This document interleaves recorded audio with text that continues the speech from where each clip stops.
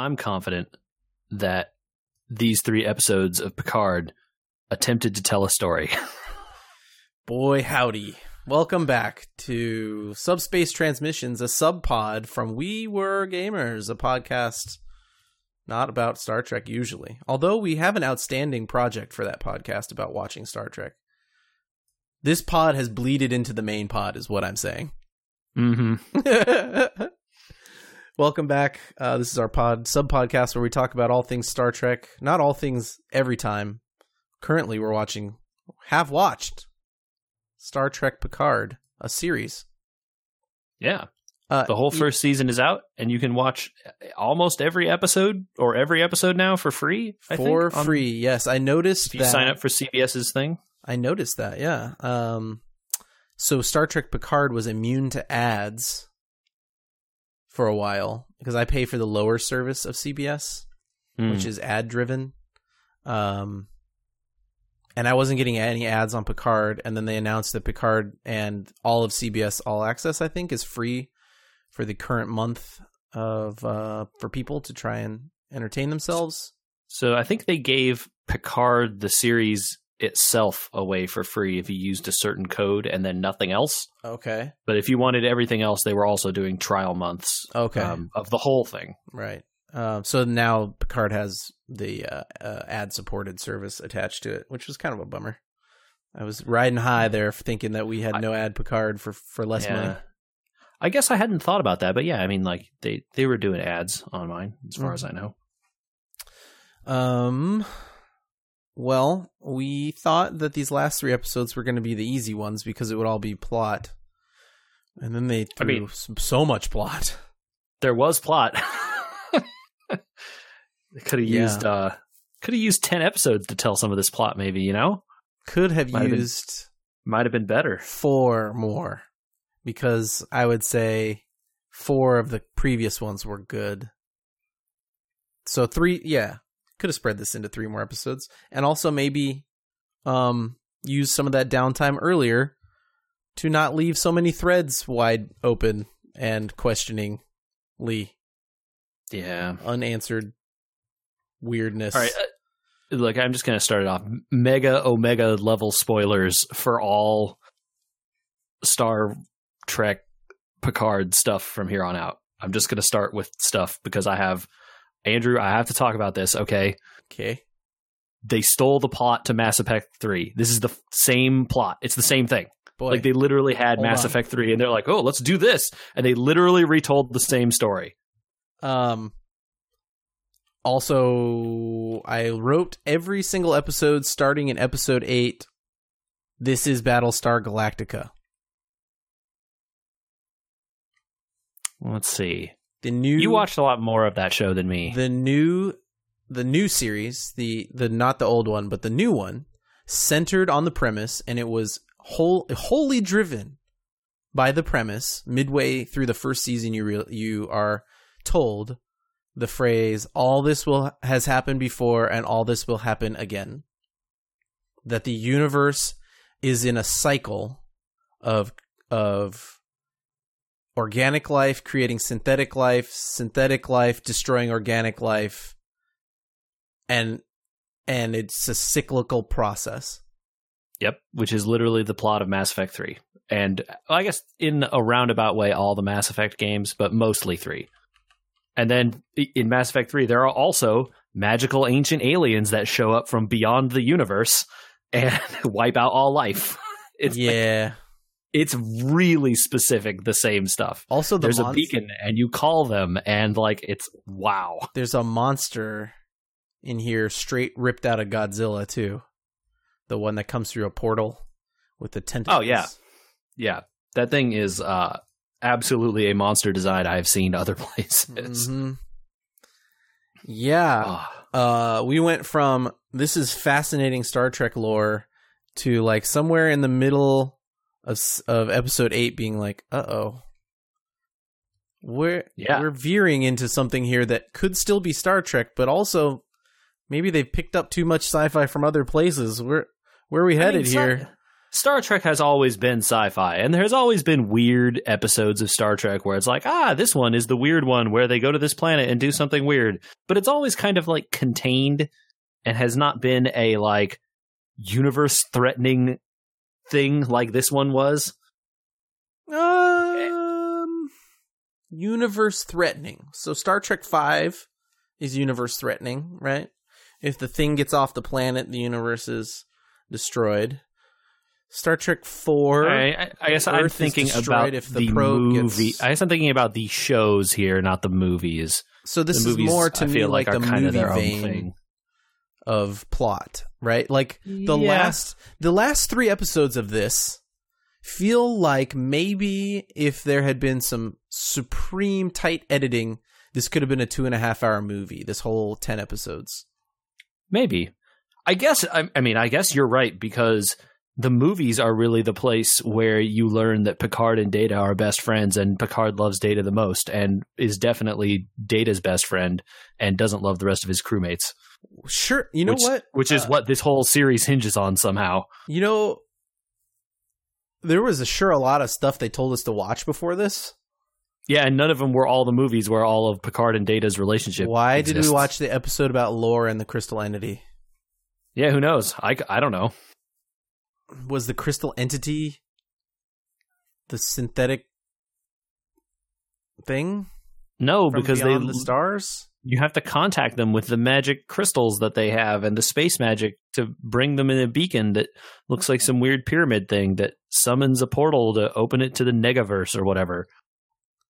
I think we're going to have to go through beat by beat to see how lost we got here. Yeah. All right. So, like, at the end of episode 7, right? Where were we? 7 shows up again right at the end. What's the Romulan's name? Which one? The guy or good guy Romulan? Elnor? Elnor and 7 are the on samurai dude? The cube. Yeah. Right. No. Yeah. Yeah. 7 tries to. Oh no! Wait. That's the beginning of 8. Yeah, that's the beginning of 8. So, at the end of 7, they've escaped the planet. At the end of 7, Picard and the team have escaped the cube and are going to warp to the planet. I think. Right? Yeah, I think so. No, this is all 8. This is all 8. 7 is that is all Riker's that episode. Is all 8. I think. Oh yeah, you're right. At the end of 7, Riker says, "Good job, buddy," and I won't try and stop you. And then Picard flies off. Yep. To go to the cube. Yep. And 7 is called by Elnor or something. Yeah, Elnor. Elnor. Yeah. Hugh is murdered, and Elnor calls 7. That's right. where we left off. So, episode 8 opens with some pretty nebulas, and then there's this you get a flashback. The flashback, and my notes just say, "Oh, this is an explicit episode because this show is explicit." So, there's gonna be some language, just so you know. Anyway, my notes say, "Oh shit, JJ, you were right." Oh wow, what a giant surprise! Commodore O is Romulan, they do say half Romulan. Later in this episode, we have glaring plot hole number 1. Which one? Rafi knows that Commodore O is half Vulcan and half Romulan. Uh-huh. And no one ever suspected she could possibly be a bad guy, and they let her become chief of Starfleet security, even though she's from Starfleet is very trusting, just not of synthetics, but they trust everything else. She is literally from your enemy's empire. It's not like a Worf situation where he's an orphan raised in Starfleet. Yeah. It shows her in the Romulan Empire, and then the most obvious thing happened. Good. Oh, look, she was a bad guy all along. Good. You saw God. her face the first time, and you knew she was a bad guy. No kidding. We knew as viewers she was a bad guy, right? Like we knew there was no chance. And the showrunners made no secret of that, right? From episode 2 or whatever, when you met her the first time, you're she mind melds. Bad guy. She mind melds though, And instead of saying, okay, well, she's a Vulcan, and the Romulans got to her using logic, they proved to her that she had to betray the Starfleet, they just went straight to, like, nah, she's like a half Romulan. And I mean, literally just half like, Romulan, half Vulcan could exist. That's not like a okay, bro, but we had a thing. bowl. We had a bowl that this show was, and now we're making a colander. And this is the first hole of the colander. Oh, yeah, exactly. Sure, yes, totally. Yeah. And it's just like, what? Why would they do that? The leaky water begins here. Yeah. Well, begins. To be fair, it began a long time ago. But, like, look. We can still stick a finger in the dam on this one, I guess. You know what I mean? Maybe. Not by the end of this episode, though. But by the end of this, things have gotten crazy. So I see her in this scene, and my notes then go, wait, Romulans can mind meld? Because, of course, we haven't gotten the explanation that she's half Vulcan somehow. But whatever. The crazy Borg lady is there with our Narek's sister. What's her name? Narissa? Narissa? Something like that? I think. Yeah. And they all You're right. try to drive themselves crazy looking into the infinite abyss or whatever. And now you've survived and you're Zhat Vash. Hooray. I hate this whole thing. I didn't mind it so bad. I don't, as an idea for the source of the Zhat Vash or whatever, it's like not a bad idea. Fine with me, right? Like I don't like this whole scene and how it's executed, and like it drives everyone crazy because it's so evil.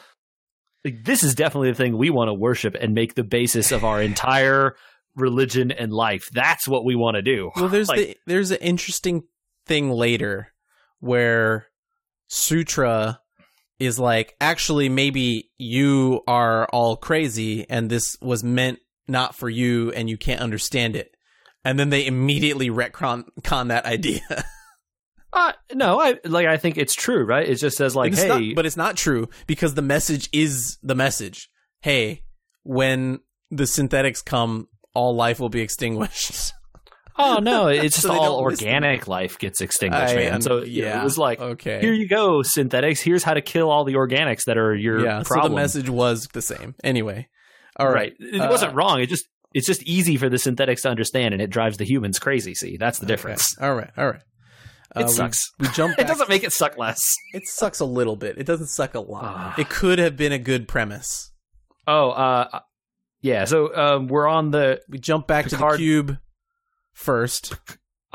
Wait, is this before their ship shows up? We jump back to the cube. Seven shows up at the cube, and then we're gonna have the Seven Elnor take over the cube stuff later. But there was a sad moment here where I thought. The beginning, episode 8 begins a theory that I have heading towards the end of this show, which is that would have made a good side episode. That would have made a good side episode. That, you know, and the first one is Seven apparently knew Hugh because she asks where Hugh is. Yeah. And I thought to myself, "Aw, man, I would have watched a whole episode of Seven and Hugh discussing what should be the future of the Borg on this cube," right? Like, yeah. So that was a side realization. All right, back to Picard showing up on the ship. Wait, is this the part where he's like, "Oh, we're going to go to Deep Space 12," and then lies, and then the Admiral shows up and swears at him again? Sure, but first they get to the ship and Rios freaks the F out. Yeah. And then Raffi also freaks out. I like whichever hologram shows up here. Is it the whichever? There's the holograms are good. It doesn't matter. They have great accents. All of them are so good. And he does a good job making them all different characters. There's a Scottish one, an Irish one, a British one, some like type a Spanish, of Latino or Spanish or something. Yeah. I want to say it's like Spanish or Castilian or something. It might be Castilian. Yeah. Got it like a Super Gunrunner vibe, that one. Yeah. There are 5, right? There's the hospitality, the navigation, the weapons, the medical, and engineering. Yeah. So there you go. I like when the one shows up in this scene and he's just like swearing in Spanish. Oh yeah, that's pretty so good. Oh. Rafi freaks out trying to come up with more conspiracy theories, and Picard tells her maybe the thing I'm going to start using with my kids when they're older, where he asks her factor theory.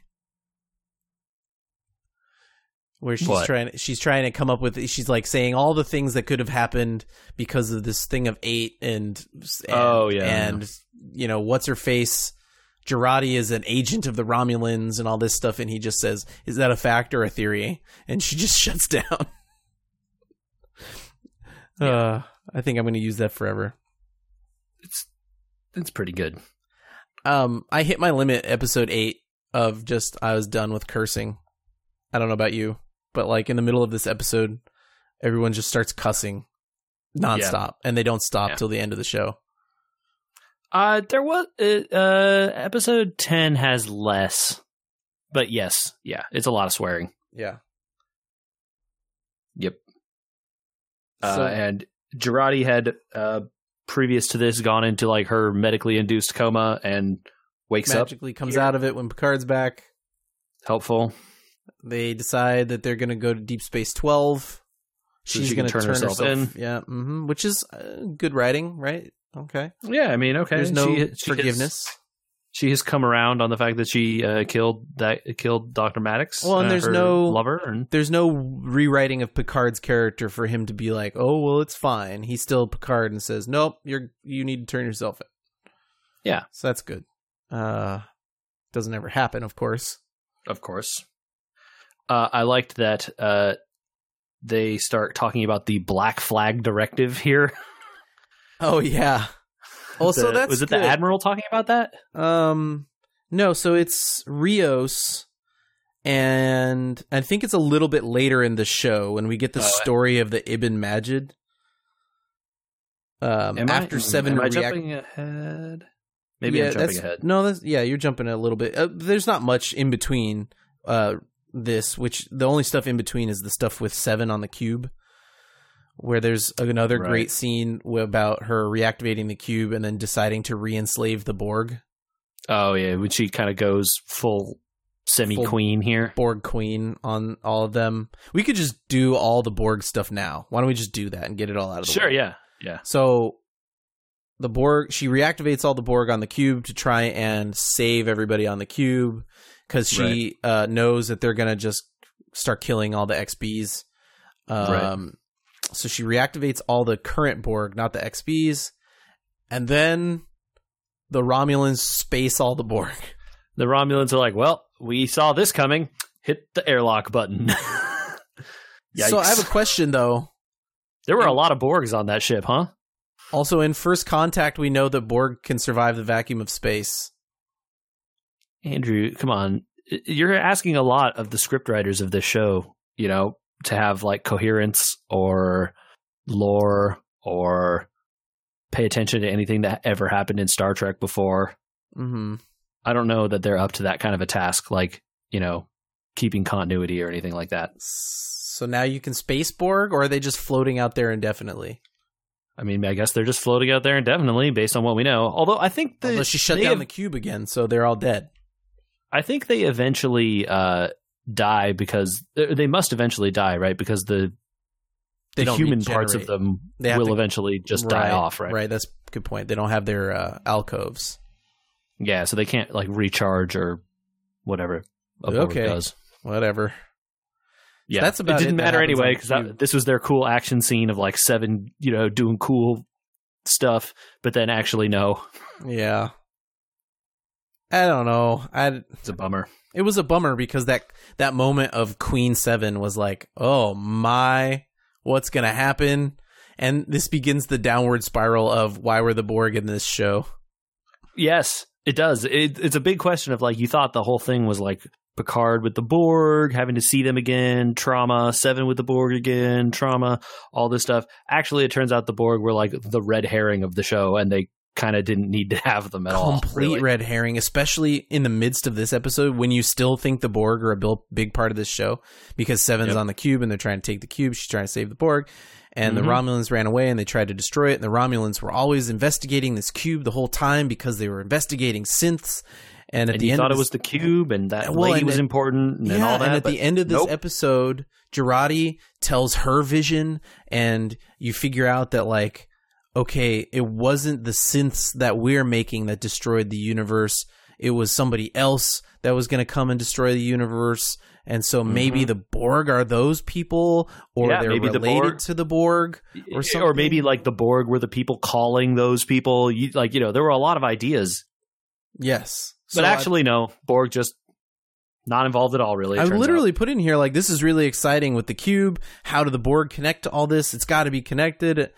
And then, 9 and 10 happen. So, okay, we nailed all the Borg stuff. We can jump back to the story of the Ibn Majid, which was Rios's ship where he was XO. Right. Or, yeah. Because the captain is, because the captain is the one who killed everyone, right? Right. So the, the timeline of this story starts to get a little out of hand on who's where, when, and how much time has passed. So at some point, Maddox ran off to another planet. And in the time that Maddox had run off to another planet and created more synths there, synths is a very hard word to say on a podcast. Synthetics there. Yeah. They then escaped the planet or went out in first contact. Or were sent out. Yeah. It's not clear. Like, did they just leave or were they sent? It was not defined here on why they were. And then, like, why? If that, okay, so like, this is the overarching problem. Why? Why do that? Maddox already knows that there's a ban. That's why he's there. That's why they're there on that planet. So why did two of them leave the planet to try and make contact with Starfleet? And then have, like, pre-programmed ways to get back. If you were going to send them out there, just send them out there with blank memory so they can't lead them back to you. Which is what he did with Soji and Daj. Right? Which is maybe why they sent out Soji and Daj that way, is because of what happens with the Ibn Majid. But Maddox would have been able to tell them, don't go, they're just going to kill you. Yeah. It doesn't make sense. Or, what's his name? Brent Spiner's character. Well, I wasn't going to reveal. Would also have been able to I guess the reveal happens next episode, but yeah. Oh, yeah, whatever. I mean, like, it doesn't matter. We already know. So the only thing I can guess is they tried to make contact with the Federation to see if, because they had created some sort of synth society, they could now negotiate or something, or make contact or whatever again, and then this fails miserably, and that's why they make Soji and Daj, which they made them to find out whether or not they could join the Federation or something. I don't understand why they were out there still. Yeah, dude, there's no reason. I can't think of any reason why Soji and Daj are out there, right? You sent a person out before who looked like them, and it went horribly wrong. Everything bad. There's all this stuff with the Federation and the synths and the ban and all that. And, like, your response to that is, let's do this again, but 2 times. Yeah. And attract more attention to us. Yeah. It makes no sense. It is a perfect example of, like, this happened because we needed to have a TV show, which sucks. Okay. There is a really good story told, however. Yes. By Rios about what happens on the Ibn Majid. I loved the idea of trying to put it together from 5 holograms. Yeah. Raffi eventually just confronts him. Yeah. It was the idea of that was pretty cool. It's like, oh, each of these know, like, oh, this little part of the story, and they all kind of know, like, this and the other thing. Right. And so she's able to get into Rios's head and say, hey, I know you need to talk about this. And we get a really cool, like, when we first meet Rios in the beginning of the show, I had the impression that he had been in some sort of horrible battle or something on the Ibn Majid, and that he had watched his captain die, and that's why he didn't want to get attached. But the true story is even more horrific, which is Rios witnessed his captain murder these people because of the Black Flag Directive. Yeah, Black Flag Directive. Okay, fine. Maybe that's fine, right? Like, there's a directive in Starfleet that says the captains have to obey, what is that? Order Execute Order 66. Reverse. It's Reverse Order 66. It's the wrong series, but that's all I could think of. What is the Black Ops sector whatever? Is it? Are you talking about like Black Alert? Black Alert, yeah, no, but they have sector whatever. Section 8, 6? Section 6, Section something like that. Yeah, Black Section. I don't know what it's called. Starfleet Special Op. Yeah, who I assume stuff. later is going to be started by what's her name from the alternate universe, right? Section 8, I think. Anyway, that's cool. It's a cool idea. Rios, of course, witnesses the murder and says to the captain, I can't believe you did this. This is wrong. This is morally wrong. And I guess he berates the captain enough that the captain shoots himself with a phaser in front of Rios. Yeah. Which was That's horrific. Dark, dude. Yeah. I like that in a bad way. I think it is a good background for Rios. It is exceptionally dark for Star Trek. It is. It really is. Rios then complies with the Black Flag Order and has to clean up after it. Cleans up after everything, and then they drum him out of Starfleet. Right. It's like, thanks for following orders, dude. Here's the door. Yeah. Man. Which is crazy. You can see why he likes drinking after that. You really can. Good on him, I guess, for pulling it together enough to get La Sirena. I like his story even more after hearing that, right? Like, yes, irrespective of why the synths were there, you could imagine a better universe where they were there for a different reason or a different backstory, or this happened a long time ago and didn't have to involve Bruce Maddox because they wrote Noonan's son's kid into this show. It could have been related to that instead. You know what I mean? It could have been 25 years ago, and it was synths that they murdered. It didn't have to be this. Anyway, fine. No big deal. As much as we've been talking about this episode, the exposition at the end of it is much longer. Yep. Where they sit around a table and listen to Jurati and Rafi come up with wild theories, and then they go on them. It is like, let's all talk about stuff. Everyone comes up with wild guesses about what they think is going on. Everyone's like, well, those are definitely the facts, and let's operate according to those. It must be the thing. The eighth one is cloaked, and it's hidden, and that's why it's missing. You can't see it in the pattern, but if it was there, and here we go, time for TV. Yep. It's a little bit of a mess at the end there. Bit of a mess. And, I do like that Picard tries to work the ship, and then is like, I don't know how to do this. Gets up. And then they use the transwarp conduit, which is crazy. Oh, yeah. Daj somehow knows how to make their technology be Borg ships and do that, which is a thing that no Starfleet ships really have done. From episode 8 onward, Daj knows how to do things, is the new theory of how this show is going to work. We need this character to be competent now. Soji, yeah. We need this character to be competent now, so let's do this. Her android brain is on now. She knows everything. Oh, okay. Is this the end of this episode where Seven kicks Narissa off the balcony? No, that's in episode 10. Is it? Yeah, she murders Narissa. What happens at the end? I have notes at the end of this one that says, "Did Seven just kill Narissa?" Something must have happened here. Your notes are wrong. It's like episode 9 that happens. I definitely watched them in order, so I don't. Something happened at the end here. Anyway, Narissa, you are right that 7 doing that is at the end of 10. So yeah. Okay. Episode 9, we open up with a beautiful red alert noise. I love it. Love red alert. But this is a new one. The red alert noise on La Sirena is a new red alert noise for sure. Oh, okay. And it's very Enterprise E times 2. I love it. It was good. My Borg hopes in episode 9 were continued to be amazing as the Borg cube. They're fighting, right? Like the Narek and La Sirena are shooting at each other. Yeah. So Narek sneaks into the conduit with them, right? Yeah, pops out and starts blasting them. Starts shooting at them. They're having a hard time. And then they're like, you know what we need to do? We need to rescue this guy who has been attacking us. Oh, That's wait, it the was a important trap. thing. Oh, we got trapped. How did we know? How could we have possibly foreseen that this would be a trap? Who cares? That Borg cube comes out of the transwarp conduit. Yeah. And that it was a looked cool moment. so cool. They did such a good animation job on that.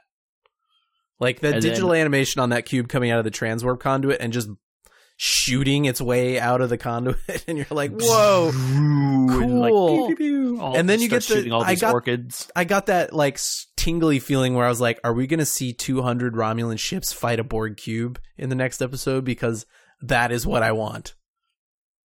Okay. You know what, Andrew? I'm just going to go ahead and disagree with you. That's not what I want. Why? I don't ever want giant space battle from Star Trek. That's not what the shows are about. I don't need some of the like best 500. I don't need 500 ships all flying around shooting lasers at each other in Star Trek. Okay. That's Star Wars. I don't need that here. All right, but 1 in 10 episodes, one space battle in 10 episodes. Sometimes the ships. Sometimes you got to have the ships shoot at each other, and that's fine. And so, like in Discovery, you have the big battle at the beginning of Discovery, and then that's kind of it. Yeah. And that's fine. And so, like, having episode 8 or 9 here, if there was, like, a Borg cube fighting Romulan ships for a minute, that would have been good, I think. I liked La Sirena and the little Romulan ship shooting at each other. Yeah, and it was good. You know, the big Romulan Doom fleet showing up, even though, like, where did Romulans get all these... We're not talking about the Romulan Doom fleet yet, because I have... where did they get all these ships? Hashtag thoughts. Where did the Federation get all these ships? We're not talking about this yet. We're not doing it because the show's right, still good at this point. Let's not ruin it. Is it still good? Well, anyway, now we got to talk about orchids.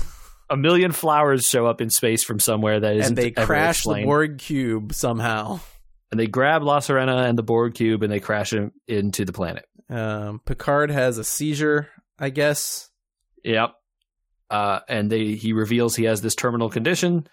And then my note is, finally they choose not to split up. For the first time in cinema history, right? everyone says, maybe we should stick together, and then nothing bad happens. I know. It was like, I wrote that note down because I thought it was so amazing that they were like, the dumbest possible thing they can do here is what they're going to do and split up. And then they all were like, splitting up's a bad idea. We should definitely stay together. And I was like, standing and applauding the screen. But they stick together. Then just long enough until then cube. They can split up. Yeah, but then they walk to the Borg cube. They're like, that crashed cube's probably destroyed. Let's walk there anyway. Let's see what's up. Because Hugh might still be alive. Didn't they see? I guess they didn't see him get killed. He got killed after. Right, he got killed after. That's right. So they walk to the cube. They find Elnor. And Seven are there. And then Seven gets an amazing Voyager music sting as she kicks dead bodies off of a ledge. It was good. I heard it and I was like, oh, this is that Voyager song. And it was like, yeah. Yeah. It's good. And I thought we got one of the best lines of the show after a very confusing thing happens here. They walk to the cube, say hi, find out Hugh's dead, ask to use the long-range scanner, use the long-range scanner, and then say... Oh no, the Romulans are here. Oh no, there's 200 ships coming. And then literally it's like, Elnor, Seven, goodbye. See you never. Good luck with this cube. Up. Yeah, good luck with this cube. We definitely won't need you. We don't ever need you again so ever. Bye. Maybe you should try and get this thing working so you can blast the Romulan ships, but we're leaving. It was like, wait, what? What is the plan here? Why are these people in this episode? Why did this cube come to this planet? I don't understand. And then they were done with this plot thread, Andrew. They just had to be like, all right, bye. Dude, and then there's what should have been foreshadowing right now with a line here that I'm going to bring up later where Seven tells Picard to good luck saving the galaxy again. And Picard says, that's up to you now. Just remember that line later. because that is the epitome of foreshadowing. Or anti-foreshadowing based on what happens in the next episode. There can't be this many red herrings, man. Something bad happened right around here. You know, I think the script writers disagree with you because something changes right around here, from here to the end of 10. Okay, there was a moment here where around episode 9.5, I have a theory on later. Okay, anyway, I'll be happy to hear any theory. I just think that all your theories don't matter because they decided Picard Last Action Hero is what they wanted to make, actually, and they did that. I hear you. I hear you and I see you. So we meet Arcana. Did I get her name right? You meet a lot of people really fast. Saga, Arcana. Yeah, the synthetics all kind of start flowing together here. They walk into a place and it's full of data-faced synthetics. Yeah. Where everybody is spray tanned gold. And look. I wasn't clear. Okay, so this is a question I had. Sure. Are all of them the same kind of synthetic as Soji and Daj? No. And they're Noonan synthetics if they're gold. And then Soji and Daj are Maddox synthetics. Okay. So they're like data style synthetics. You can see the like Saga and Arcana are essentially 1,000% data level synthetics because Saga looks at Picard and says, "Oh, you are Picard. I have strange attachment to you." She doesn't say like, "I have emotions related to you" or whatever. She's just like, "I feel," or she doesn't even say "I feel." She said, I have like strange whatever about you." And then we meet more synthetics that seem further along in their understanding of emotion and these other things that Data would not have had. Yeah, so I guess I was just confused at that because, like, definitely there were some of them where, like, you know, some stuff happens here and one of them gets stabbed, right? And, like, there are wires. Yeah. So Sutra. And you're like, okay. So then we meet Sutra, who is Jana's sister. Who is Jana's sister. The sister of the one that Rios knew. Right. So Rios met Soji's predecessor, who is Jana, who is Sutra's sister. And boy, howdy, do we get some real great acting here. Hi, my name's Sutra, and I'm a super evil lore 2.0. Don't worry, I'm definitely on your side, though, guys. Look how nice I am to you. Yeah, immediately I was like... Note number 1 here. Of course Noonan Sung had a kid! ! We definitely never heard or saw him doing anything other than being a lonely old hermit. He definitely had a kid somewhere off screen. We knew magically. He had a wife. Well, we knew he had a wife. We always knew he had a wife because that's why he started making synthetics, because he was trying to do the thing that Alton, I think his name's Alton, is doing with brain transfer. He was trying to brain transfer his wife into the perfect right exactly. Right, okay. So they just never mentioned that they had kids, but of course, right? Fine. Brent Spiner gets to come back as a Sung again, which is cool. But then my next note is, oh look, Sutra is super duper evil. That's before we get to the dubious robot mind meld. Oh man, wow, yeah, wow. That's the first note I put about Sutra. She's literally on screen for 1 minute before she tries a mind meld. Yeah. And I was like, oh, great. She's lore 2.0. Yeah. Wonderful. Mm-hmm. Here we go. Yeah. I get to watch an episode and a half of she's obviously evil. Yeah. And, at the end of the episode here, I mean, we get the dubious robot mind meld somehow. The message is still the same, except that it tells synthetics how to contact synthetics that can come wipe out all organic existence. And they're like, your evolution is their extinction. Haha, look how cool we are. Of course, Sutra is like, evil. Bro, of course we want to do this. Like, why wouldn't we? This is the perfect answer to humans, guys. Let's do some murders, you guys. Aren't murders cool? I did have the moment here where I'm like, okay, so is this the crystalline entity? Is that why we're gonna have? Are we gonna have an evolution of that storyline here? Nope. How about ancient aliens from beyond the realm who are going to show up without any introduction whatsoever and destroy everything? Sure. Or, not be connected to the Borg at all or anything else. But nope. Ancient aliens, Andrew, they're ancient, okay? No one ever heard of them. You have to contact them in this one specific way, and then they come in and destroy everything. That's how these ancient aliens work. All right, so Narek is captured, and what happens? He seduces an android, kind of? No, not really. No. and then what's her name comes and stabs the android in the face and frees him. I guess. Right? He convinces Saga to give him some water or something, and then Sutra shows up and stabs her sister, and then or her cousin, or however you want to say, in the eyeball.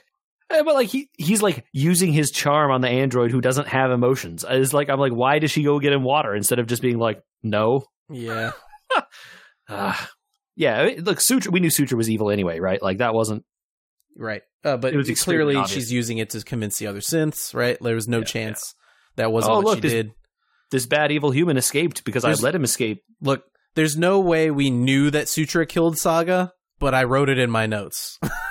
We don't find out till episode 10 that Sutra kills. Oh, I feel like it was very clear. It was obviously clear because she tells Narek that she's going to use him to, convince them to do the thing. I thought this moment here could have been accomplished differently getting here, but this moment where Picard gives the speech where you're like, this is exactly what he did with the Romulans and it worked and it's not going to work now. And you just knew your heart was like sinking as he kept talking. And you're you're talking about in episode 9 when he's giving the speech? So in episode 9 here, he's giving the start of 10. Yeah, no, 9, where he's trying to convince them. He's like, okay, look, I have a ship. I'm going to get the Federation here. We're going to go to the Federation and they'll do the right thing and they'll save everybody and blah, blah, blah. And before Sung even opens his mouth, you're just like, oh my God, this is Romulan 2.0. Read the room, dude. This isn't going to go good. But it's a very good bookend to like, Picard still thinks he's the Picard that tried to save the Romulans. Right? Yeah. Like, I agree that that part makes his arc from like, it is like his low moment before he has to have his heroic moment in the next episode, right? It's good.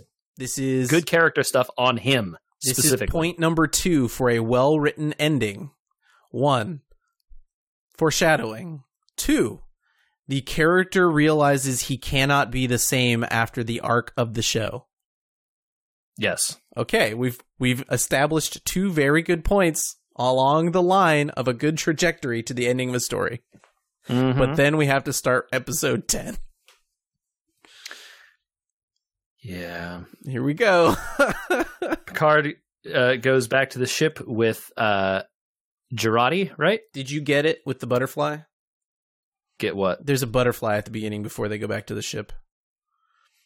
Oh, is this like the There's a butterfly that's in the in the opening credits that we've never seen before, and it's the same butterfly that's at the beginning of this episode. And the butterfly is in the room which ends up having the simulation in it. We see it with is that the one like Picard puts out his hand and the butterfly lands on it? Colors and then flies away? Yeah. The butterfly has been not in the show and is used here as a metaphor for Data, right? Got it. So Data has been in the show the whole time, obviously, and so they used the butterfly in the credits to signify that the show was about Data, which makes some sense here at the end. Sure. I was not taken out of left field when Data starts showing up. Yeah. I guess I did not explicitly put the butterfly together as that, but it makes sense. It's a subtle one that could have shown up other places, and it might have been more. It could have been overstated a little bit more and used, and it would have been really good. It's just a little understated here, and so it's like one of those things you have to kind of piece together. I was too distracted by all the other nonsense to think about the butterfly. I was like, oh, this is a nice, pretty scene. I'm happy about this instead because it's not doing any other bad things. All right. Run us through the beginning of this until we get to the Romulan proverb. So Picard and Jurati go back to La Sirena, and I forget what happened to everyone else. Previous to that? Did they sneak off? Narek escapes, right? Escapes, goes to the cube, gets his stuff. Gets magic bombs or whatever. What is Narissa? How is Narissa even there? She's good at hiding in corners, I guess. She was on a ship 2 episodes ago. Don't think too hard about this, my man. Okay. It's really important that we start this episode by mentioning the Romulan fleet, which has been at warp for God knows how long. Magic Romulan ships, yep. Okay, The Romulan fleet, however they got 200 ships after their entire race was destroyed, don't worry about it. Don't worry about it, yeah. 200 Romulan birds of prey are on their way to this planet. Mm-hmm. They've been in warp for a while, and they're 2 days away. You know, that's why they were using transwarp, see, because it's faster. You know. Just keep that in mind. Okay, Picard sends his distress call at the beginning of this episode. Right. Yeah, it's the beginning of the episode where he's like, you know, I need to request the Federation come to the aid of these people and establish diplomatic relations and yada so forth. Mm-hmm. And then Picard makes his like last plea to Soji and don't make a bad choice. You have no imagination. Like, don't do what they want you to do. Don't be the bad people they think you are. And they're like, yeah, no thanks, old man. Get out of here. Yeah. And they send him packing, and they give them this magical little tool. And right. Like, bye. And then they all go back to La Sirena, where Narek shows up throwing rocks, like holding a boombox and playing like "I love you" or something to the girl in the window. And then we get the Romulan proverb that is literally straight out of Battlestar Galactica. About how in ancient Romulan history there was 2 women and one destroyed the universe on beating on a drum. I don't know. I couldn't even keep this one straight. And one sounded the horn that filled the heavens, and the ancient aliens came out of a portal that we definitely didn't know was a portal in this myth. And then they just say the quiet part out loud because he says all this was, you know, basically in different words. All this has happened before and all this will happen again. History repeats itself. And you're just like, oh my God. It's a straight rip. You make synthetics destroy you, you destroy synthetic, you know, like it's a giant circle, just like the same. Literally, you know, I know you watched a lot of Battlestar Galactica more than I did. And I liked that show quite a bit. But like, I cannot emphasize how much everything that happens in 9 and 10 related to this ancient alien stuff is literally exactly the plot of Mass Effect 3. There are beacons. There's a destroyer. There's a person trying to give us over to the ancient aliens. There are people trying to stop those people. There are big fleets of ships. It's literally every single thing. Like, yeah, it is. It's a little tough here. And what's disappointing about it is you could just rip the story from Mass Effect 3. I wouldn't care if you said it's the story from Mass Effect 3, but we have to use Captain Picard as Captain Picard. Yeah, the reason why, I mean, like, look, stories in sci-fi and just stories in human history get retold all the time. That's not news. Yep. So the fact that they ripped a plot off is not even worth we're complaining about it here, but it's not even really that interesting of a thing. It happens all the time. Oh, the hero's journey, Andrew. How many of those have you? Right. 50 billion. Sure. Right? I don't mind it. It's honestly that's fine. not a problem. The problem is that they do it bad. And like if it was done well, we wouldn't be complaining about that. We'd be talking about, oh, this character did this thing and this did. Instead, it just feels like they were like, well, the script dictates we do this now, so everyone is going to decide for whatever reason that they need to do this. Things get off the rails right about here. Although there's still good one-liners from Patrick Stewart. He says, like, Soji's doing this because out of fear, and fear is an incompetent teacher. This speech I wrote is like, hey, this is actually like a good speech from them. Very good. I liked this part. Very good. They nail him. Sung discovers the betrayal that was obvious to everyone except for Sung. Yeah. And they split up. And then we get the last scene aboard the Borg cube. Is it? I think it is. And this is the one you tried to tell us about earlier. Oh, JJ? where she kicks her off. Why? Seven kicks her off the ledge. And she dies for some reason. Why? In the year 2400, do people still stand so close to people with guns? Your phaser shoots 200 yards in an exact straight line. And it moves at the speed of light, in theory, although, not on camera. Why do you need to walk into the room next to a deadly assassin and stand 1.5 feet away, which is exactly within kicking distance of the phaser? To have a cool fight scene. Seven throws Narissa off the balcony. And nothing of value was lost. And nothing was gained by having the Borg cube on the planet either, because then they just don't do anything with it. They needed to have a place for Narek to go and get the magic bombs, though. Jesus. So the whole point of crashing the ship was so he could get magic bombs and then go take them, and then Rios could reconstitute them into a soccer ball. It doesn't make any sense, because they fixed the La Sirena. Yep. They could just leave. They could, A, leave. They could, B, replicate the bombs. No, Andrew. Come on. What? C, the whole point of the bombs is they weren't metal, so you needed magic non-metal bombs, like things like food that the replicator can make. As shown in the coming scene, the La Sirena is immune to the Orkans. The Orkans don't target. They don't target La Sirena. They're targeting. So again, okay. So this is something they never explained, and I took it this way, and I don't know if this is true. I took it that there are people at the settlement controlling those orchids. Okay. And so they're not targeting La Sirena because it's helping them. Okay, so why? Oh, they don't explain it, man. There's a giant plot hole. They don't explain it at all. Why don't they turn the ship around, fly down to the planet, and shoot the tower? Because Rios was going there with his soccer ball bombs. The Rios soccer ball bomb might be the best part of this whole series. What do you?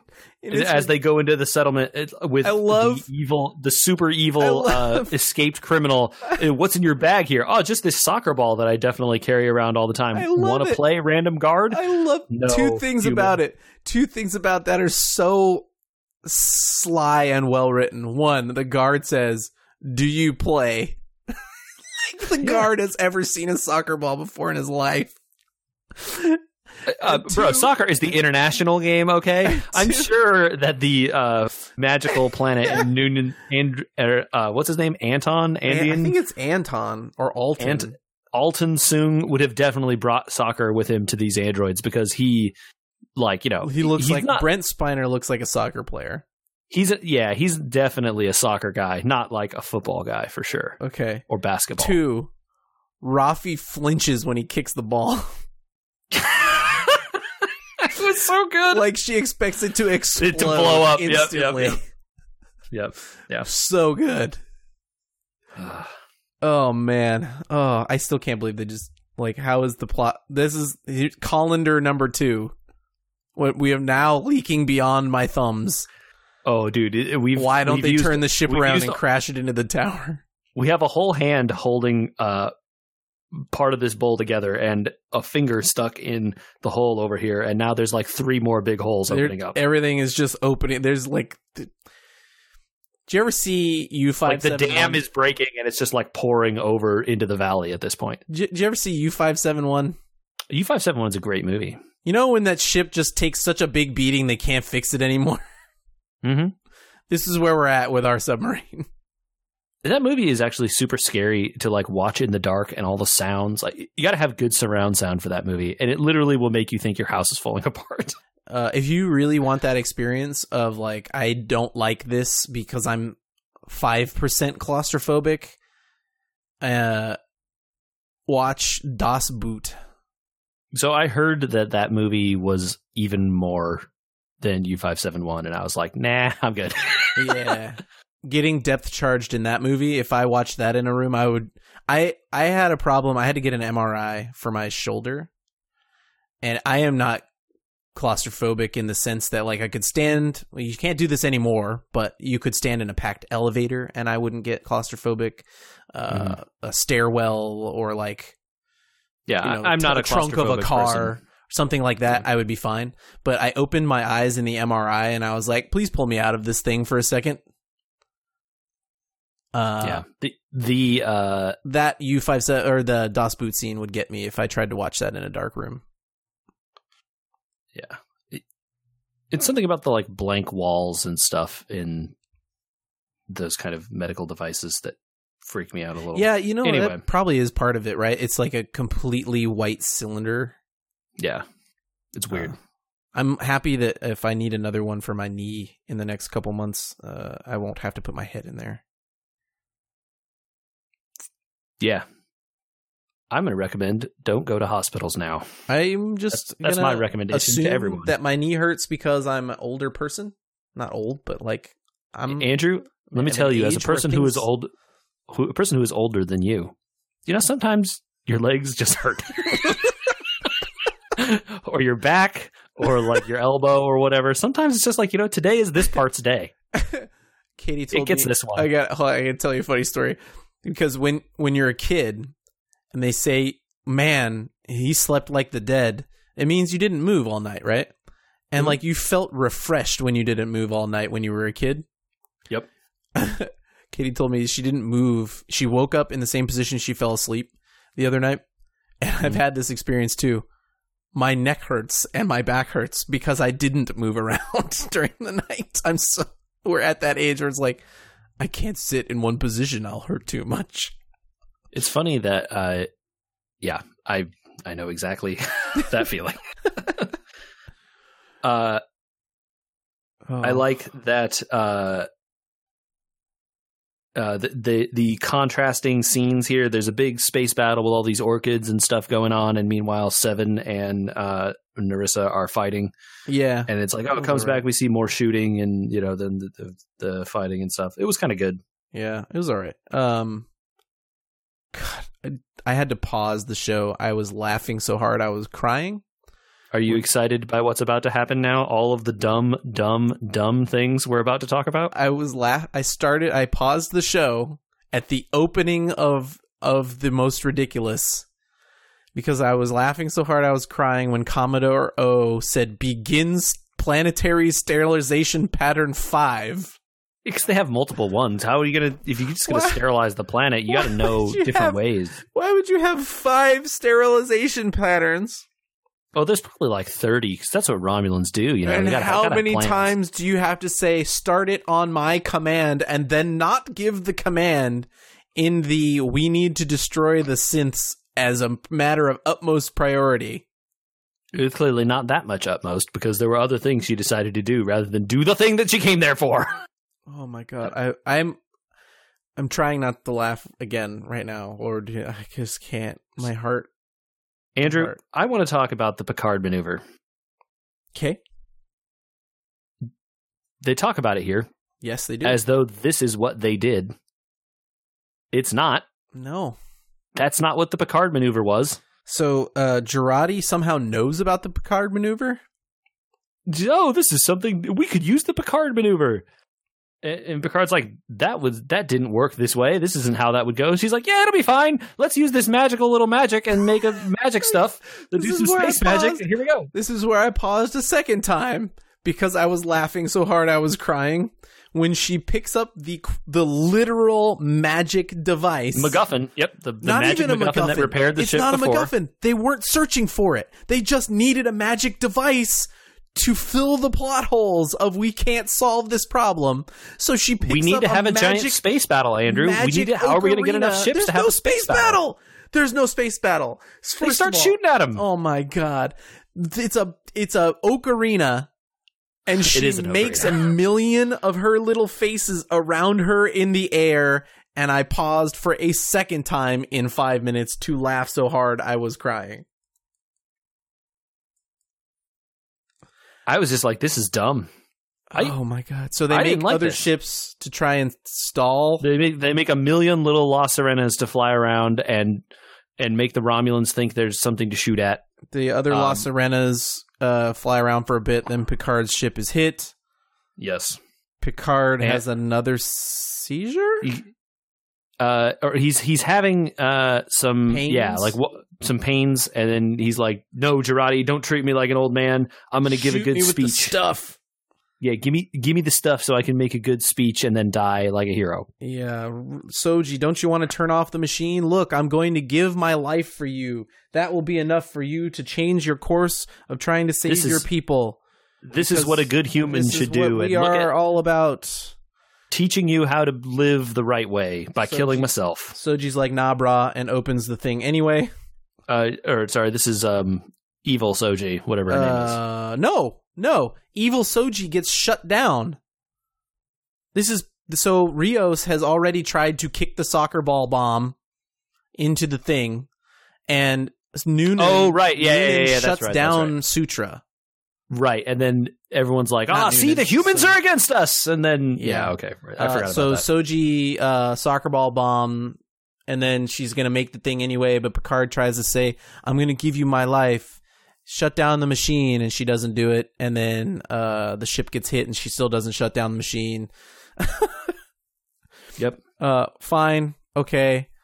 In the worst moment, 15 minutes after the Romulan fleet has been traveling for days to get there, Captain Will Riker arrives. With an armada of ships that all look exactly the same. With 200 identical ships. Mm-hmm. What? Yeah, I have a big giant note that says, Will Riker, why? This is fine. Will Riker arriving? I'm okay with it. I don't mind that. I don't mind that he showed up personally. The timing didn't work out for me unless they don't cover this, and they should have said it this way. Hey, buddy, I didn't believe that you didn't need help, so the minute you left that planet, I went and got an armada. So the only way I could believe this in my mind was that somehow this planet is much, much closer to like Deep Space 12, where they had this armada waiting for Picard. Right. So than wherever the Romulan thing was. This should have been explained better in that meeting, that holographic meeting between the Admiral and Picard, where he says, I need a fleet, and she says it'll be waiting at Deep Space 12. Yeah. Riker had the opportunity here to be like, hey, when I heard about that fleet at Deep Space 12, I went and took command of it, and I brought it here right away. Yeah. That would have made me hate this less. Because I like Riker being in that uniform here at the end. And dude, by the way, Riker looks good in that uniform. I love the line where he's like, I'm not sitting around making pizzas while you're out here. He's like, what do you think? I'm sitting in the wood making pizzas, Picard? It's like, it's good. Yeah, actually. It's good. I kind of thought you were. Really good. I kind of did. Yeah, I did. You're right, Riker. I did think you were just going to sit this out and make pizza. I'm sorry. I'm so sorry. Please. Sorry for doubting you, Will. Please lead Starfleet after what's inevitably going to happen here, because it's been foreshadowed and well written. It was? Anyway, so Picard... Then we have the realization that things are not going to happen. I already knew what was going to happen at the end here, right? Mm-hmm. Because... it was very clear. It was very clear what was going to happen here, but I don't like it. Oh, no, it's not good. Uh-huh. You get the, like, oh no, Picard is dying because Picard's it was obvious. Dying from his brain injury. He took the last shot, and so now they're going to, okay. For a while during this scene, right? So it happens, right? Like Picard collapses on La Sirena, and then he wakes up in like a room with Data, right? No, hold on. You gotta. So Picard is having pains. He's on the floor, and he gives the second speech while the monster's coming through the portal. And then... That's when Will shows up, though. Yeah, and then she shuts down the portal after she sees that Starfleet's there. Oh, okay. And willing to help them. And then the Romulans still somehow don't think that this is worth fighting over because our treaty says that Picard opened diplomatic relations with them. So I can't possibly be an evil person anymore, even though I've infiltrated Starfleet for 20 years and blew up all of Mars. I'm just going to not have this fight with my 200 ships. Yeah, we definitely didn't come far enough to have a fight. Do we have any bowl left yet? Or is there still holes to poke in it? No, there's just water on the floor. The dam, they just moved the dam off to the side, and the entire lake has spilled out the valley. No, that town got destroyed. It's just been a tsunami, crushed that whole town. Oh, it's like the farmland beyond it is flooded. The cows are washing away. It's just over. It's such a good moment that he's there with those ships, and that's like that was my second great hope. Was like, okay, I don't like that all these ships look the same, and that we're not going to fight alongside a Borg cube, which would have been a great visual. But maybe we're going to get another chance at the space fight that would make sense because Commodore O spent 20 years of her life trying to destroy the synths and she's not going to let it go. No, okay, they're just leaving. Nope. Got it. We spent all our money on the Romulans shooting the 8 million little La Sirenas that weren't real. Yeah. That's where the money went. Okay. Sorry, VFX budget. Okay, so Picard gives the speech to shut down the thing, and then he collapses. So she flies him down. No, she beams him down to try and beam him to the town where Dr. Soong has been released or something. Oh, yeah. I guess all the androids heard about what was happening magically and decided that he can help him. They give Picard his final moment with everybody. And then there's a bunch of scenes that are decent, I would say. Rios and Seven have a really good scene where they're sitting drinking. I wrote that like, I'm watching this scene, right, and I'm taking notes as I'm watching it.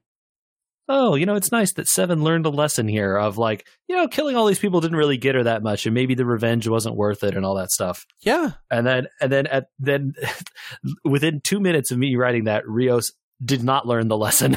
It's just like, Rios, nah, it's fine. Rios, I like this scene. It's a good scene. I really do. And I put in my notes. I know where this show is going, but I wish it was Rios and Seven in season 2. Yeah. Right? Like, well, I mean, based on the end, they are going to be there, but no, I know, but just them and not Picard. I knew where this was headed because we knew there was a golem, right? We all knew where this was going, but Chekhov's golem. Chekhov's golem. There was a moment here where I was like, "Oh man, what if Picard was one season and the next season was Star Trek La Sirena and it was Rios and Seven saving the galaxy?" Honestly, you could just do Rios and Seven, and I guess you keep Rafi because you spent so much time with her. I really don't want to keep Rafi. I really don't want to keep Rafi either, but I guess you gotta. And then keep Jurati too. Whatever, sure, she's science stuff. Rios likes her, so keep her around. There you go. That's a crew. You could do something with that. Sure. Elnor's still alive for whatever goddamn reason. Bring a Soji along. Whatever, sure. Yeah. It is a crew. You could do something with this, but I mean, Chekhov's golem, so. Yeah, I dared to hope when they started doing the scene with Picard and Data in the room. Oh, I was like, man, are they cool enough to actually do the thing they're trying to do here? Are they? And then I immediately lost hope. Are they cool enough for the golem to be a red herring? Right, and not have it actually do what they obviously did.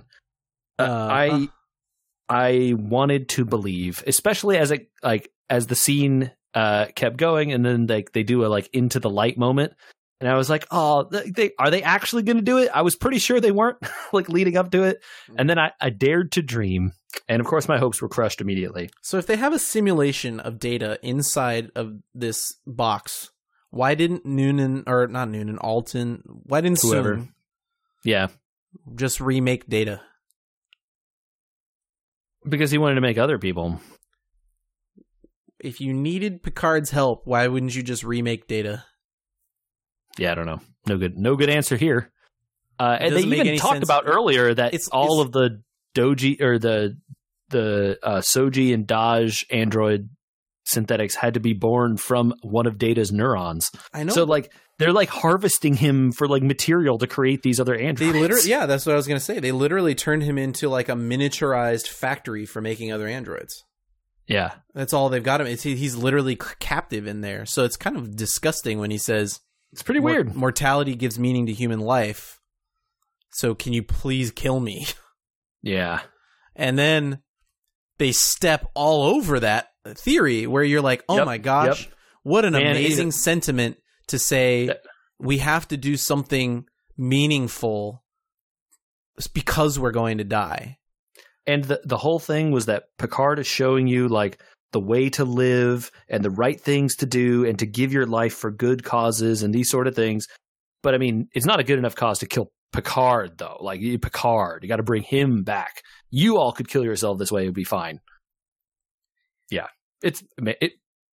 all the speech and stuff that they did earlier in the episode is immediately undermined, and it's a bummer. It's the wheels have come off, right? Of the story that was set up through 8.5 episodes. Yep. And the ideas that have been set up, and the scenes, even some of the scenes even that were shot for this. And I have some theories based on the uniform that Picard is wearing at the end there. Right? Like, Picard's dead. Picard's been dead before. And Q came to see him, right? Multiple times. Picard's been dead 2 to 3 times before this. Right? Yeah. So, the theory that he couldn't come back, fine, whatever. But writing the story for this was the end of Picard's life. Look at the amazing thing that he failed to do with the Romulans and the amazing thing he did accomplish at the end. Yeah. And then he gets to die with his best friend. Yeah. That is a beautiful arc right there. And then like someone in TV executive land sees it and is like, you got to bring it back for season 2. Someone in TV executive land watched through episode 7 and said, you need to make a second season of this. Yep. And that is my theory, is that in somewhere in the middle of this, around episode 7, they got that call.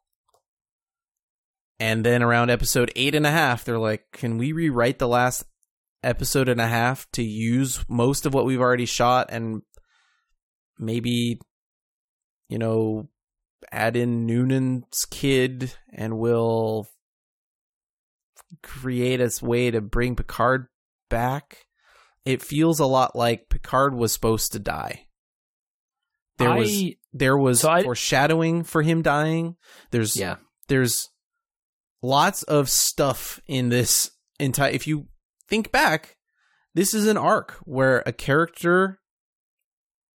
It's not an arc of one show. This is an arc of a character who finally failed. We didn't get to see the failure, although I'm reading that book, The Last Best Hope, which is the failure.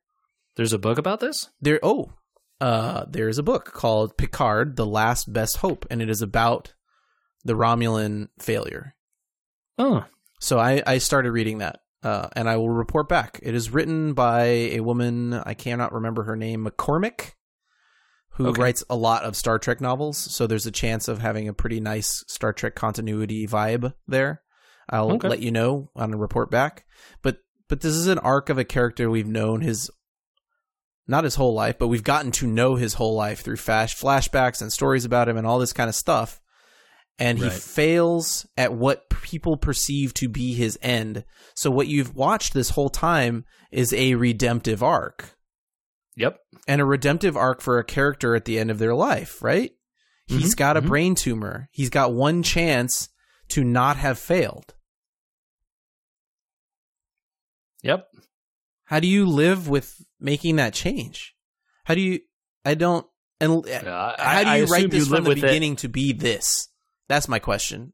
Okay, so obviously we weren't there. We have no idea. But okay, maybe we're giving the wrong vibe here.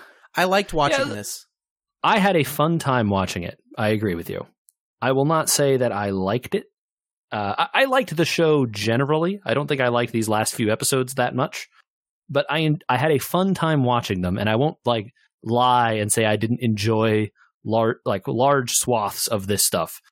I'm picking it apart because of how messy and like in hindsight, right, it feels. And it feels like this show and some of these end episodes and stuff, if anyone comes back to watch this in like 5 years, people are going to be like, oh, we'll skip like these episodes and maybe don't watch the end. Like, you know, it's like it doesn't have the Star Trek thing that I come to Star Trek for. I felt like they wanted to do a big, cool space battle, and they wanted to do some like fun Romulan sci-fi stuff, and then they just were like, how do we make all this happen? And the characters kind of just had to like fit in there, and then they got the call near the end of the season and we're like, by the way, we're doing more, so get him alive at the end. Like I'm convinced of the theory that this ended with his death, with the silly amount of sitting around a table to explain how his golem body works, so that no one was upset. You're not a synth. You're not immortal. You still are gonna die. You know, all this kind of stuff that they had to write in to basically be like, you didn't die, I guess. You're not immortal. Yep. You know, and that to me smacks of like, this wasn't a theory from the beginning. I mean, they definitely foreshadow that golem. You know, they walk in there an episode and a half before that, and he's like, "Look, I'm perfecting mind transfer." And it's like, I think okay. So the reason I guess I wasn't the reason I think that maybe this was more planned than it seemed was the reason they couldn't have him be like an immortal golem or whatever is then you never care about any danger the character is in from here until the end of time, right? He's in this immortal body, so who cares? Like, yeah, you know, they'll just resurrect him again back on the magic android manufacturer planet and Infinite Picards. So of course they had to write it that way. But I mean, like, you're absolutely right in that it sucks. Like, it's not, I don't know. It is, and especially with all the stuff they were talking about earlier, just in this episode, it just like, they're literally taking their own story and cutting it off at the knees at the very end. It left such a bad taste in my mouth, man. I don't know that it left a horrible taste in my mouth. I don't know what the weight is of a season 2 of watching this. There's no weight. He just saved the entire universe and reintroduced synthetics. Yeah. And what is he going to do? We undid all of the major problems that had started from the beginning of the show. You know, we knew the Romulans were behind it. We found out that was true. We found the magical Romulan death cult, and we stopped them. We never encountered fully our feelings about the Borg. Right. You know, but they set up here, oh, look, at the end, Picard's back. We have a crew. Jurati and Seven are in love. These two conveniently forgetting that Jurati has a son and Seven was with Chakotay. You mean not Jurati? Sorry, Raffi. Raffi and Seven. Yeah. Raffi and Seven, both of okay. I don't want to be that guy. It's totally possible that people find out later in life that they have different loves, right? Yeah, very possible. Especially in a future universe, that could be a thing. Who knows? I am not trying to step on that, but they didn't do any there's no work put in here. It's like, let's have a shot, and then next shot. There's no work put in there. It's just like these two are least for each other. At least the one of Jurati and Rios makes sense. Something that happened earlier in this show. Although are they? Is she forgiven? Is that the thing? You made Patrick Stewart a body, so yeah, so she doesn't have to go turn herself in anymore. We just forgot. Once again, there's that river washing away this town. Mm-hmm. And then he says engage at the end. Hooray. Yay. Oh boy. Episode 10 is a mess. It's a mess. It's a real mess. It's a big mess. seems like every dangling thread, people just cut him away and ignored him. Like how Jurati just never mentions she knew Sung was alive the whole time. Oh, hey, by the way, Maddox is working with a guy named Sung. Like, he's not an important character. You never heard of him. It's fine. Yeah. He's like a small indie band you've never heard of. Yeah, at one point she says, Named Maddox always told me you're the guy with the great encryption skills. It's like, wait, when did he say that to you, and why have you never mentioned this before? Yeah. Oh. Yeah. There's a lot of open stuff here. There are moments in this show that were so good. That whole episode with Troy was so dang good. Mm-hmm. So good. I would watch just that again. Probably 2 more times, at least. I probably will. It's so good. It was good. But I'm happy that I was not the only one that thought this was a mess at the end here. No, there's no way. I don't want to be that kind of a guy, but it feels like any person who was a fan of like the Next Generation and even DS9 and Voyager comes to this show and watches it and is like, this is what I want from Star Trek. I don't know how those fans are super happy with this. Now, maybe if you were a fan of, like you mentioned, movies, and you were like, the thing I remember is Picard and Data in First Contact. Yeah. I remember them in Nemesis and those movies. And maybe those people who really only saw that were like, this is great. Maybe? I don't know, but I'm not that person. So it felt like when I watched the end of it, I was like, what was this supposed to be? Yeah. It didn't feel like it came out what it was like supposed to be. It felt like this was supposed to be the end of Picard's tale, maybe as a movie. But there's so many, for a TV show to have so many open-ended, what's happening on Mars? Like, what happened with Mars? What happened with this? What happened with that? Why are these things in the show that weren't connected at the end? Or yeah, I mean, the thing, all of it was like, it was really obvious to me that nothing was ever going to happen to Picard, because like as early as like episode 5 or 4 even, Patrick Stewart was out there doing press for the show saying like, we're going to have new people on in season 2. And you're just like, well, okay. So, like there was never any tension that it was going to, end the way that you might have thought that the story was going to lead it. Oh, yeah. When the Golem gets introduced, you're just kind of like, well, the dramatic tension of everything that is happening here is gone. No, like I said, I saw an interview he was doing with Whoopi Goldberg on The View in like week 4 or 5. Yeah. And he was like, Whoopi, you should come on and be on the show with us in season 2. It's like, well, oh, okay. I guess that brain thing isn't a problem. Yeah, I guess, yeah. Yeah. There's a world here where they knew they were doing a season 2 and they went back and they cut out all this brain stuff. Maybe. And he got injured. Because it wasn't that many. He got injured on the ship instead, and that's why he's dying. Because then you could do a season 2 where Jurati's the only one that knows he has a brain tumor. And the brain thing isn't even there isn't that much total time of the series devoted to it. No, it's a way to kill him in the end. That's all it was. He could have died on the ship. The ship got shot. Yeah, it did. Right? Like, there were other ways that you could have saved some of this. I mean, we're rewriting it's not helpful to rewrite what's here. Let's talk about what's here. And what's here was at times very good. Yeah, absolutely. And like, there were some episodes earlier in this season that I like genuinely really like. I know which ones they were.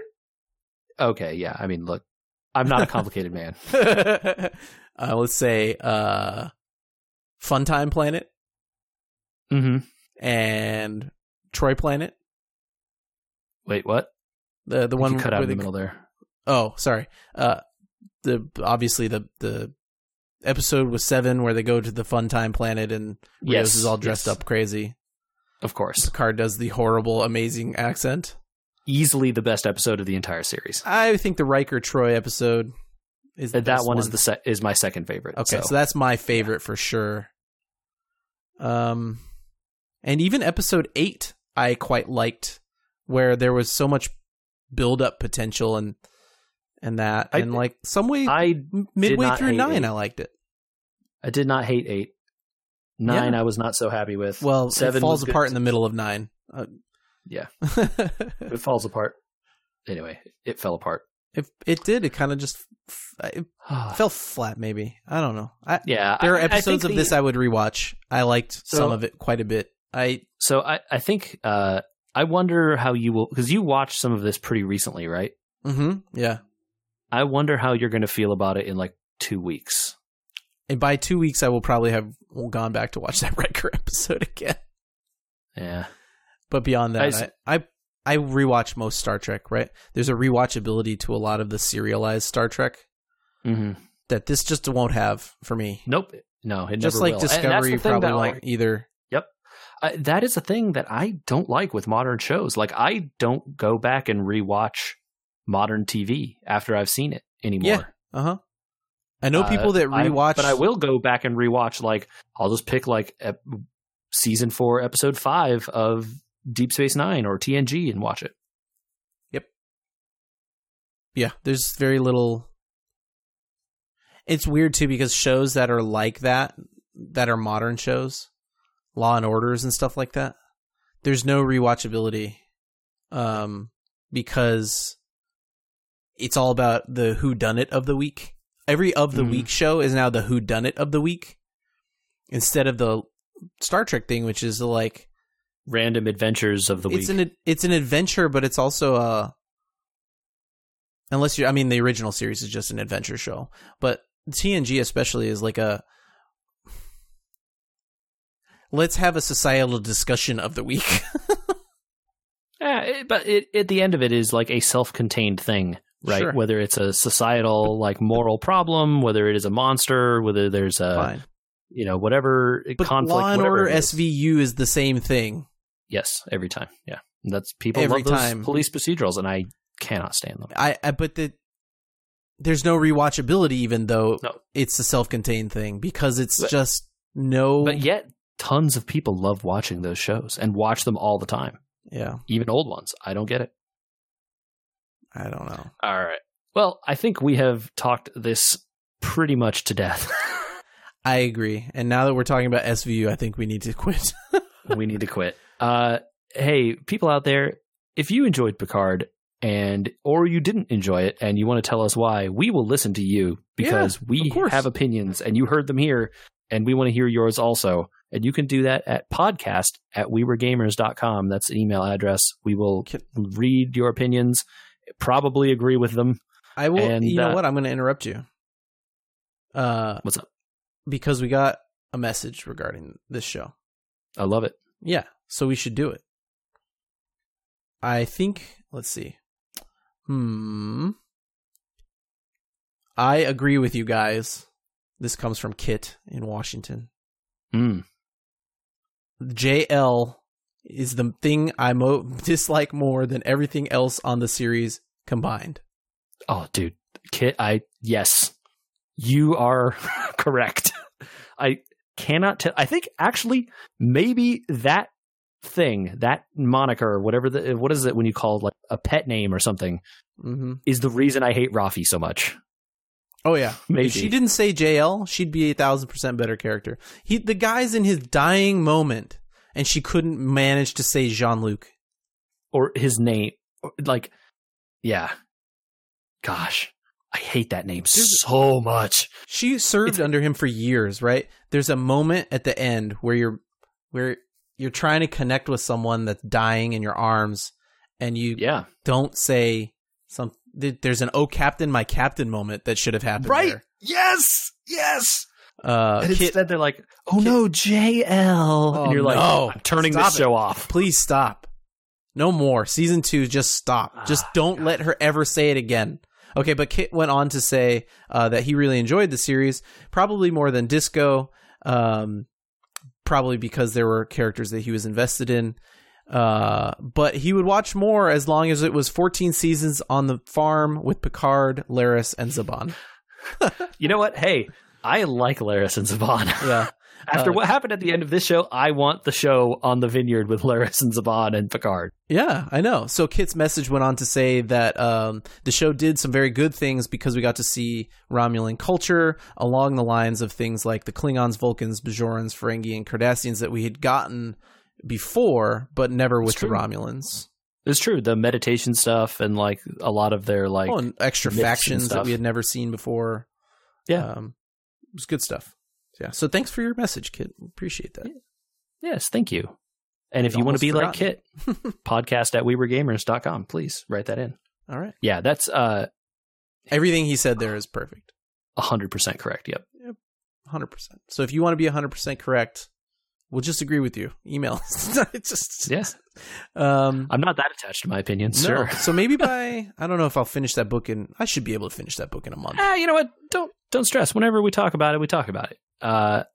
And yeah, we will. I will be curious to hear about that. So at some point in the next episode or two, we're probably going to end up spooling up Disco here. Yeah, season 2 of Disco. Man, I have heard that people on the internet have opinions. I really want to be part of that conversation. We're a few months too late, but but look, we're going to have the conversation anyway. Picard ended. Picard. By the time this show goes up in a week or two, I don't know what our schedule is. Sometime around the next 2 weeks, Picard will have ended for a month. We are not part of the conversation on anything.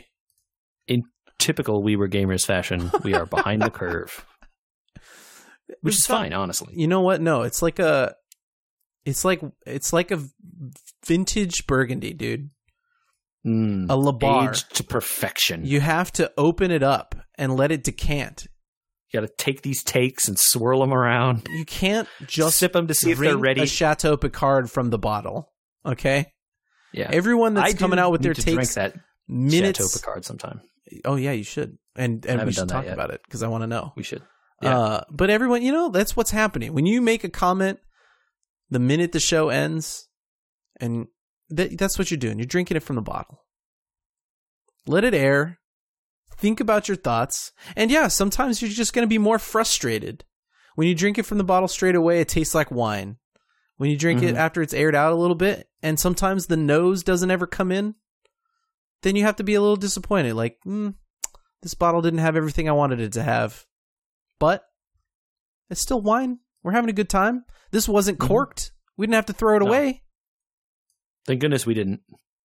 Imagine if we had stopped watching this show halfway through. We're just like, no, we hate this too much. I would not have enjoyed myself as much as I did. For all the faults of episode 10, I laughed my ass off.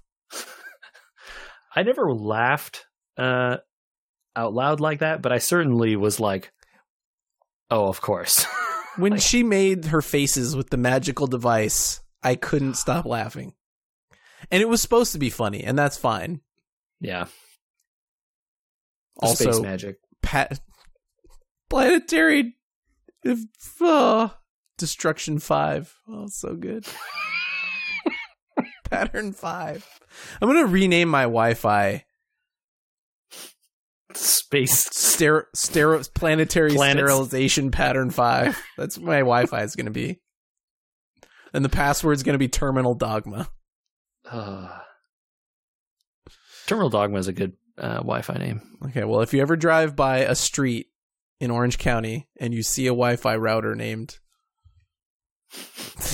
Planetary Sterilization, you know what, though? Pattern 5, I want to know the password. Hold on. They do this in Star Trek, though. They always have, like, take evasive pattern Gamma 3. But that's fine. Like, Gamma 3 is the way to tell the computer how to do several complicated maneuvers that a human being could not do in 3D space all at once. Sure. Right? Like, Gamma 3 means roll the ship this direction while hitting the thrusters another direction while using the engines to go this direction with a different they should have just yaw. drifted it. This is like, they should have just done what they do in Tokyo Drift, where you have to feel the ship, and just like slide it that's what through Rios there. is doing, right? Like, there's room for all sorts of maneuvers on a ship. But, like, let's start with Planetary Sterilization Pattern 5. Let's just do this. All 200 ships shoot the settlement, and then we're going to sterilize the planet. Mm-hmm. Like, why do we need a pattern 5? What is pattern 1? Miss. And they're like, oh, we don't want that one. What's pattern 2? Okay, pattern 2, we shoot this other place. No, we don't want that one. Pattern 2 is only half the planet? Like... Yeah. Oh, man.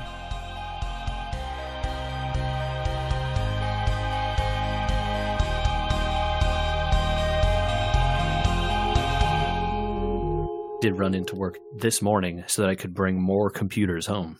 More computers? Yep. I have 2 at home now. Is one non-air gapped or something? Well, there is now exceptions being made, so... Oh, so you can go to work less, hopefully. Yeah.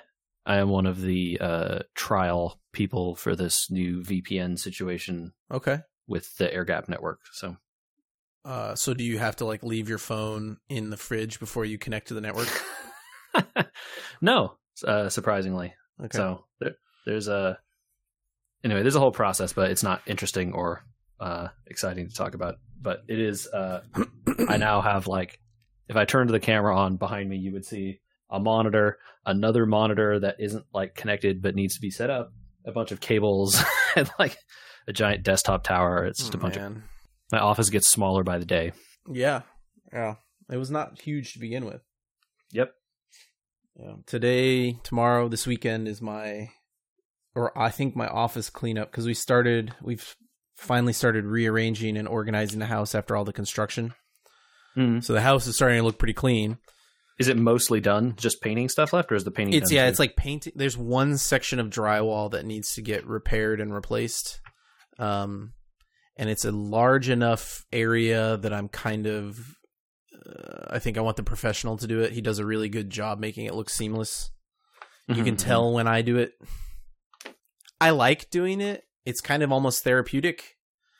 I'll do it on small patches where you'll never see it again because it's behind something.